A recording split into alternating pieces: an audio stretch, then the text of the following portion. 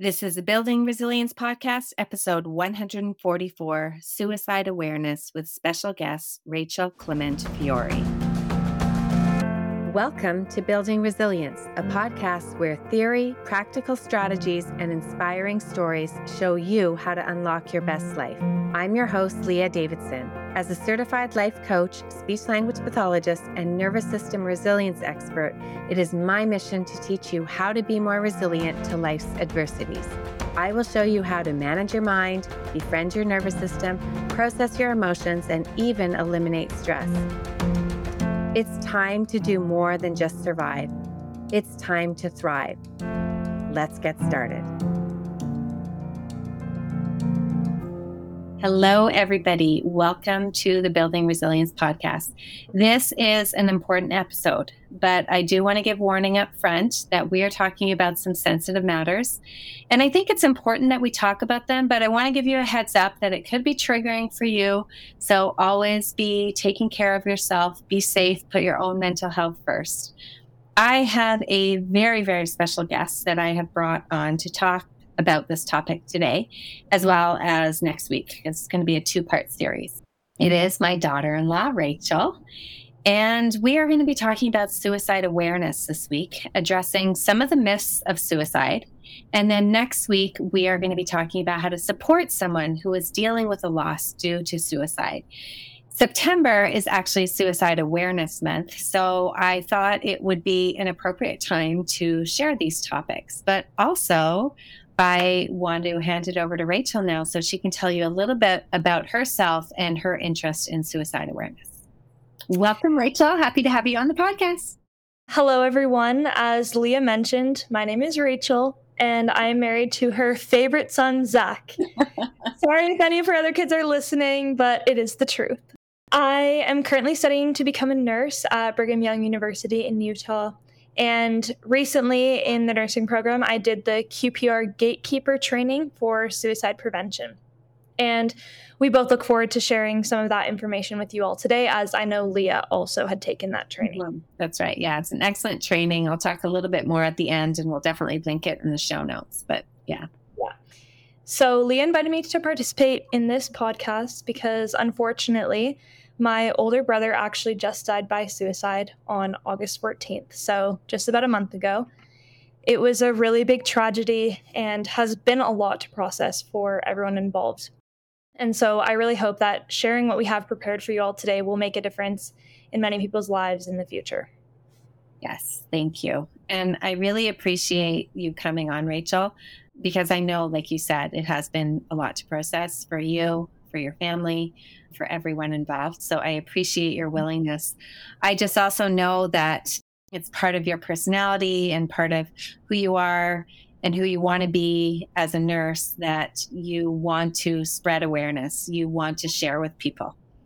Sometimes we go through things that we can't understand why, and we'll never be able to figure out why. And there's probably no reason behind it. So we don't even try to figure out that why.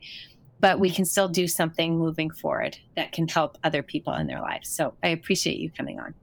Yeah, thank you.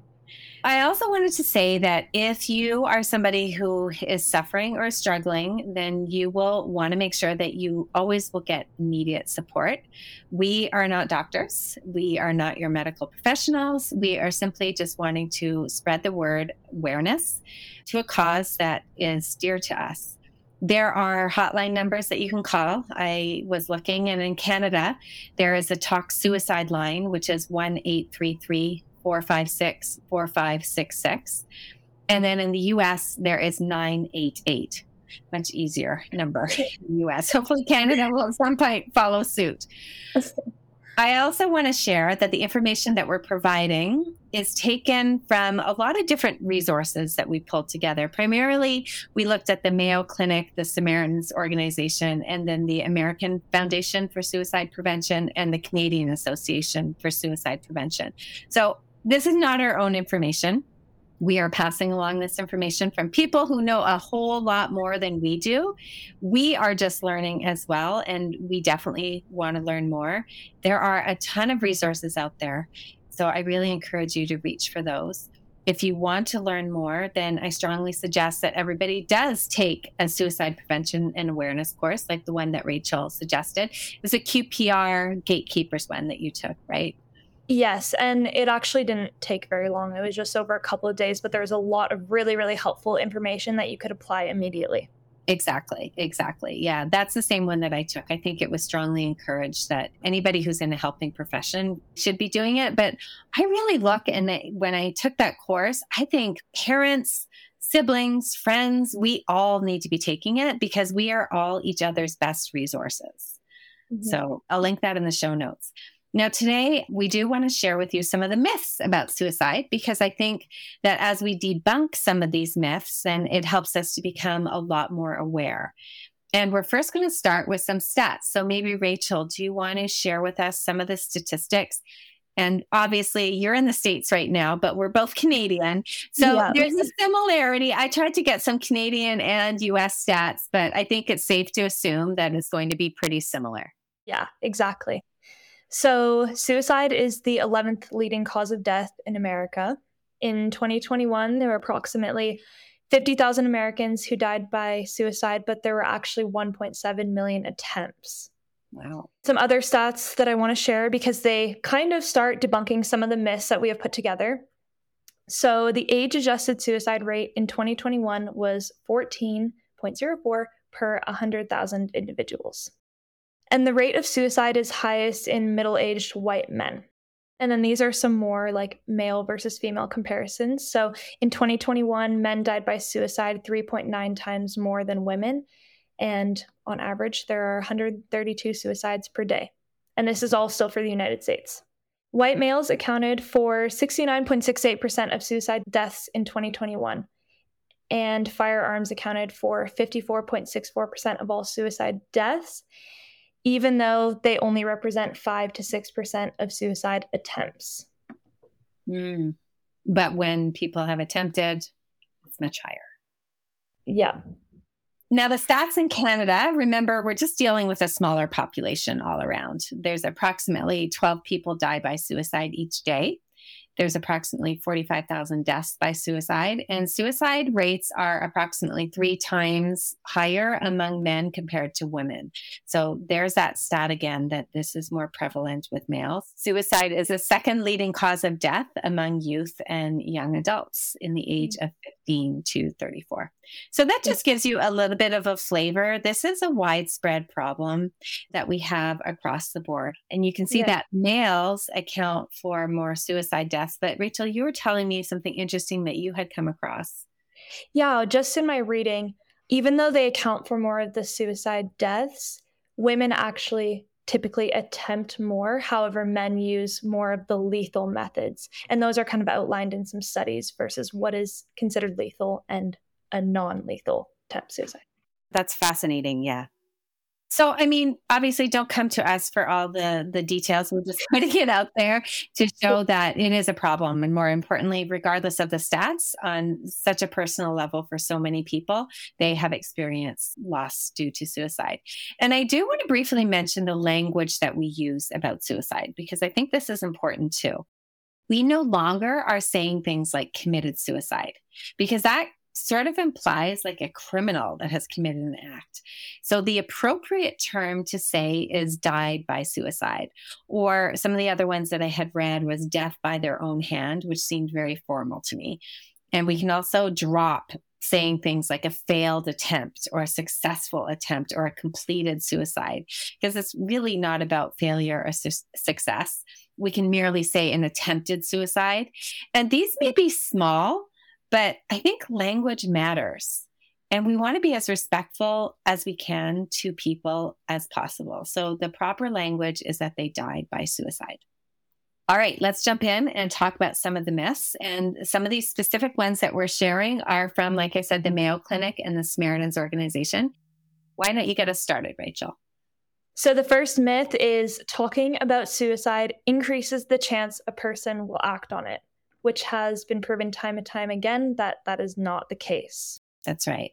In fact, talking about suicide can actually reduce suicidal ideation. Opening up the conversation can really help people see that maybe there's another perspective, that there's another way of looking at things. Suicide can often be such a taboo topic, and people who are feeling suicidal, they often don't want to worry or burden anyone with how they feel, so they just don't discuss it. Exactly. And by bringing it up, you actually give them that permission to express how they're feeling, and they can feel that it's more of a safe place for them. Exactly. So once somebody starts talking, they've got a better chance of discovering options that aren't suicide. And so evidence shows that asking someone if they are suicidal can actually protect them. Yeah, and potentially save their life. Yeah, because they feel listened to and hopefully less trapped. Their feelings are validated and they know that somebody cares about them. Now, of course, I do also want to add that we're very cognizant that while these are myths, oftentimes we may talk to somebody and ask somebody and they still may decide to go through with it. We're trying to decrease the chance and the risk, but if you have talked with somebody and they did end up dying by suicide, then this is also not your fault that you didn't talk to them properly or they didn't share. These are generalities that we're talking about. Exactly. And this kind of actually leads into the next myth, where people often think that you shouldn't ask someone if they're suicidal because it might plant the idea in their head. Mm-hmm. So what do you think about that, Leah? Yeah, that's totally not the case. One of the things that you learn in the course is to be very direct. I've worked many years in the area of traumatic brain injury, and it is common enough that people will talk about their feelings and give indications that they're suicidal. And there have been many times that I have come out point blank and asked them, are you suicidal? Do you have a plan? And again, it gives people permission to tell you how they feel, and it opens the gateway for discussion. If they share with you that they are suicidal, it allows you the opportunity to then reach out to make sure that they get the proper help that they need. Yeah, and give them the resources and guide them. Exactly. Another myth is people who talk about suicide are just seeking attention. What do you think of that one? Yeah, I feel like I've heard that a lot with my peers and in discussions. After even taking this training, I would hear that a lot. But it's not true. People who die from suicide have often told someone about not wanting to live anymore or talking about how they don't really see a future for them. And so it's really important to take that seriously, even if you're not sure. What I have read is that, yeah, it may be possible that they want attention, but the attention that they want is likely calling out for help and wanting the support. I think even if we think, oh, they're not going to do it, they're not serious, maybe they're using it as a manipulation tool, regardless, that is an indication that they are suffering. For somebody even to use it in that way, it's an indication that they're suffering. So we have to be taking it seriously. And I think we have to remove that judgment of people that if they say it, that they are just attention seeking and shouldn't be taken seriously. And totally. Because it makes people less likely to say because they don't want to seem like they're seeking attention, right? Yeah, exactly. So take it seriously, help people get the support that they need because it could end up saving their life if you are taking it seriously. Yeah. The next myth is that people who are suicidal want to die. When in fact, the majority of people who feel suicidal do not actually want to die. They just want the situation that they're in or the way that they're feeling to stop. And it's the only way they can think of to make that stop. Yeah. And as I said in the literature that we're reading, the distinction may seem really small. Like the difference is I don't want to live in this situation. But I think it's a big distinction. And that's why helping somebody and talking through different options is so helpful. Because a lot of them, they just don't know how to find the options. They don't know how to see things in a different light. Yeah, they don't know how to find relief. Exactly. I read somewhere, or I think it was actually a client had shared with me. She said the pain of them being alive is greater than the pain that will be experienced by the people they leave behind. And Yeah. that's really what the thought is, that my pain is so much greater. The things that I am going through is so much greater than what other people will have to go through when I'm gone. So I think we want to be careful about assuming that they wanted to die, really just understanding they were coming from a place of a lot of deep pain. Yeah.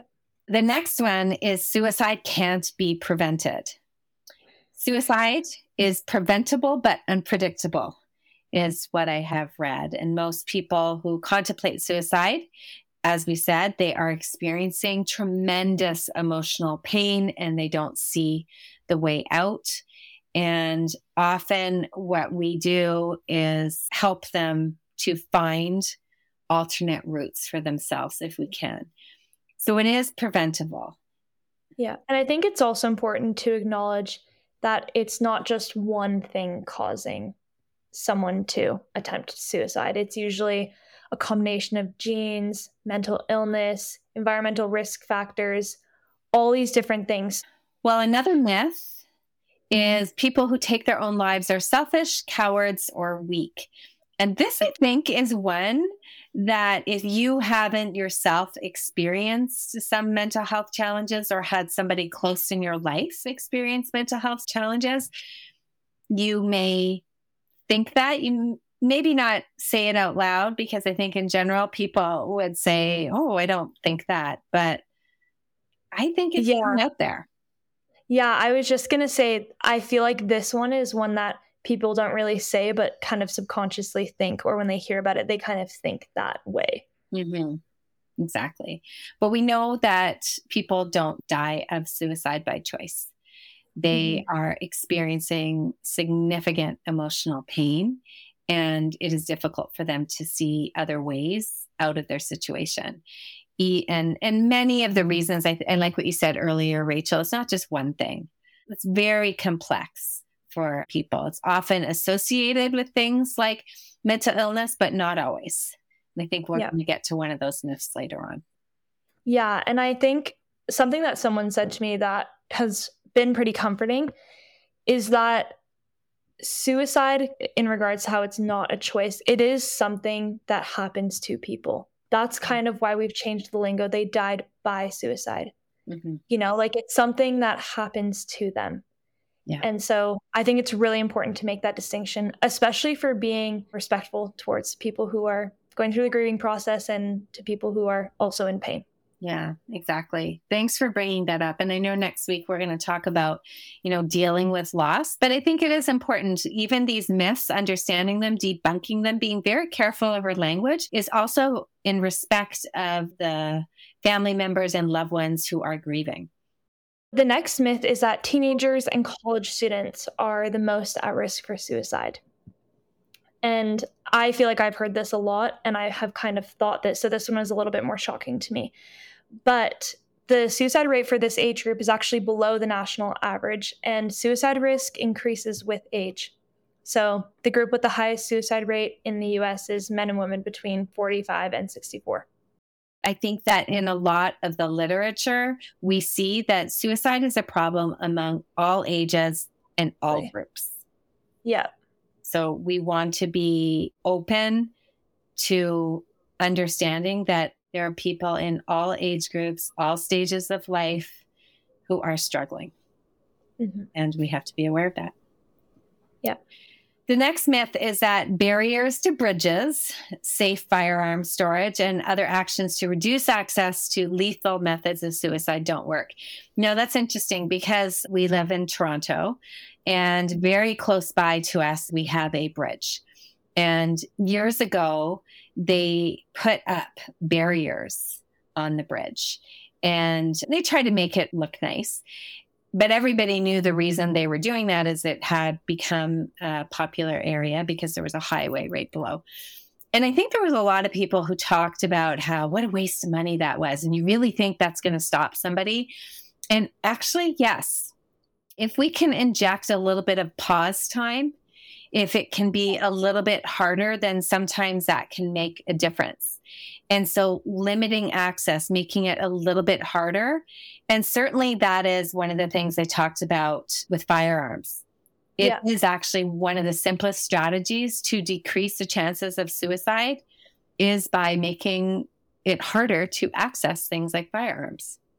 Yeah, especially because the research shows that it's typically an impulsive decision. That's right. That like split-second decision that really can change everything. Change everything, yeah. So separating somebody from a lethal means could actually provide them some time to think before doing harm and some time for somebody maybe to reach them. Now, of course, that is not always the case. We're talking generalities here, but if we can make small changes in areas, then that can be far reaching. Yeah, totally. So this next myth was actually really interesting to me.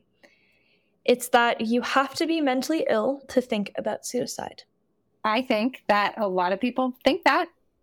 Yep. That's the common question, right? When somebody does die by suicide, the next question is, were they mentally ill?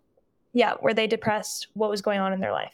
Yeah. But the stats are 1 in 5 people have thought about suicide at some point in their life. And not all people who die by suicide have mental health problems at the time they die. Yeah. Now, they could have struggled in the past, and the research said that it was like typically to a serious degree, but this may or may not have been known before the person's death, so you can't really draw conclusions one way or the other all the time. Yeah, I think it's just interesting to note that sometimes we think there's a typical profile, and maybe statistically there is, but there are many people who don't meet that profile. And that's why I think we always have to be taking it seriously, and we have to be looking out for the warning signs, which leads us into the next myth of you can't tell when someone is feeling suicidal. I will offer that we're going to share with you some of the warning signs, but suicide is very complex, and how people act and how they cope is very, very different for each person. Yeah. So there are some things that we can look out for, but there are times where we won't notice the warning signs. I just want to be really careful in people not blaming themselves if they did miss warning signs or if they did have it. Yes, there are some warning signs, but as we just said, that not everybody who dies by suicide has mental health challenges that would be really obvious for us. Yeah. Well, I can even just share that I saw my brother 2 weeks before he died by suicide. And it is hard when you're not really looking out for anything, where some people can put on a good show for a couple hours during a family dinner, right? So you can't do the whole blame game, but there are still a bunch of things that you can and should try to look out for. But again, like Leah said, not everyone is the same. And I didn't really see any of those warning signs in my brother. So it kind of is a person by person case. And if I can just share that you and Zach created a video of your brother that was shared at the funeral. And this video illustrated that your brother's life was filled with so much joy and relationships.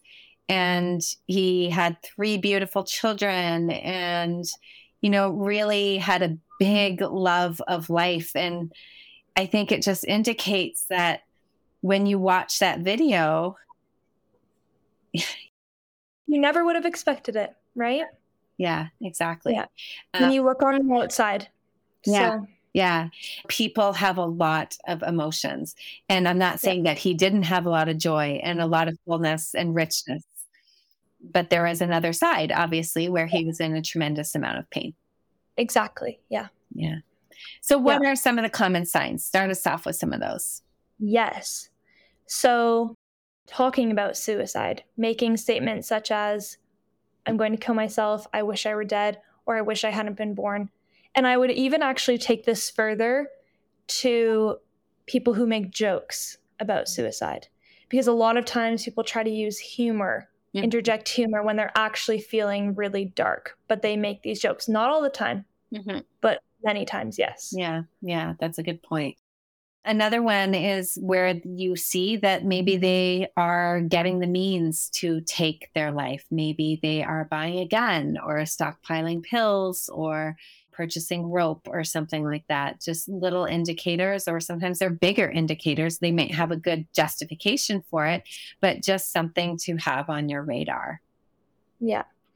Another one is withdrawing from social contact, wanting to be left alone, starting to isolate themselves. Mm-hmm. Yeah, having those mood swings, maybe, emotionally high, emotionally low. Yeah. Yeah. Another one is feeling trapped or hopeless about a situation. So you can start to notice this if they are in contact with you and talking to you about things. I feel like you might not typically know about that unless they are confiding in you about something. Yeah. Like it's not one that's as easily seen on the surface. You may notice a change in routine. Maybe it's a change in their eating habits or sleeping habits. Maybe there's an increased use of alcohol or drugs. Maybe they are doing something that is more self-destructive, maybe more reckless. That can be an indicator. Another one is giving away belongings or getting affairs in order when there is no other logical explanation for doing this. And it can be really close to when they attempt, and it could be stretched out over a longer period of time. Saying goodbye to people as if they won't see them again. And that also could be a really hard one to pick up on, because we do talk to people and say bye. And sometimes we know we're not going to see them for a long period of time. So again, sometimes it depends on how much contact you have on them on a daily basis and how you're going to be able to pick up on these things. Yeah. Another one is seeing or noticing any personality changes. So especially when it's in combination with other warning signs that we covered. Mm-hmm. The hard thing is a lot of these things people will experience and it's nothing. Yeah. Like there's a lot of reasons why people will have mood swings or withdraw or will feel very preoccupied. It doesn't necessarily mean, but I do think we have to have a heightened sense of alert. It's putting all these pieces together if there's multiple things at the same time. And there's no harm in just coming out and asking if you notice these things. I was just going to say that, like we talked about before, you can't plant the idea in someone's head. Mm-hmm. So if you are concerned, just say something. And if they want to hide it from you, they'll still hide it from you. But if they were almost waiting for that interaction to happen, then it could bring it out into the light instead of staying in the dark. Exactly. Now, another myth is that things like therapy and medications don't work. Treatment can and does work. And one of the best ways to prevent suicide is by getting people help, getting them treatment. If they're struggling with depression or some type of abuse, if they have lots of different problems that people will find themselves in, if they're having relationship problems, if they're having eating problems, substance abuse, financial problems, if they're having any kind of issue, talking and getting appropriate support for those issues is crucial. Yeah, if someone confides in you, you do not have to bear that burden and handle it alone. In fact, most of us aren't equipped with the proper ways to help someone through this. So they might be resistant at first, but I think it's really important to continue offering and suggesting getting professional help. Yeah. You're in nursing now, and I've been a speech pathologist for a long time, but even as a coach, we know that we are obligated when somebody brings up to us that they are having thoughts of suicide or have a plan of suicide, that we are obligated actually to get that professional help. And will they be upset at us? We don't know, but we do know that getting help from a trained professional as quickly as possible is the way to go. Because like you said, most of us are not equipped and trained. And one of the things the training teaches you is how most of us aren't equipped and trained. Exactly. Yeah. It really exposes that aspect. Yeah. And even if you don't know what to do, for you to call the suicide hotlines that we mentioned before, the Canadian one is 1-833-456-4566. And in the US, it's 988, because they are trained. And they can tell you what you can do or how you can do it. So you're really not responsible for preventing anybody from taking their own life, but your intervention, that what you do and what you say and what the next step is, can be a source of support for them. And it can help them get the help that they need and to stay safe. Yeah. I love that word intervention that you used. We use that so much in nursing. It's not necessarily the solution. It's not going to be a confirmed outcome, but it is something that you can do to maybe change the outcome. Absolutely. So true. The last myth is that most suicides happen in the winter months. I had never heard of this one before. I hadn't either. But I could see with seasonal depression how people might think that it most often happens in the winter months, but I didn't know about this. I did say that it is more common in the spring, which is interesting to me, but there's also a noticeable peak in risk on New Year's Day. Really interesting to me. Yeah. Yeah. So I don't even know. I don't want to try to read into it, but I think it's just interesting to observe that some of these myths that we have, they're not accurate. And we shared these myths with you today to help build awareness. I know that I certainly believe some of these myths, which is why I wanted to share them, because I think if we become more aware, if we're more educated, then we're going to be more able to reach people who are suffering and provide support.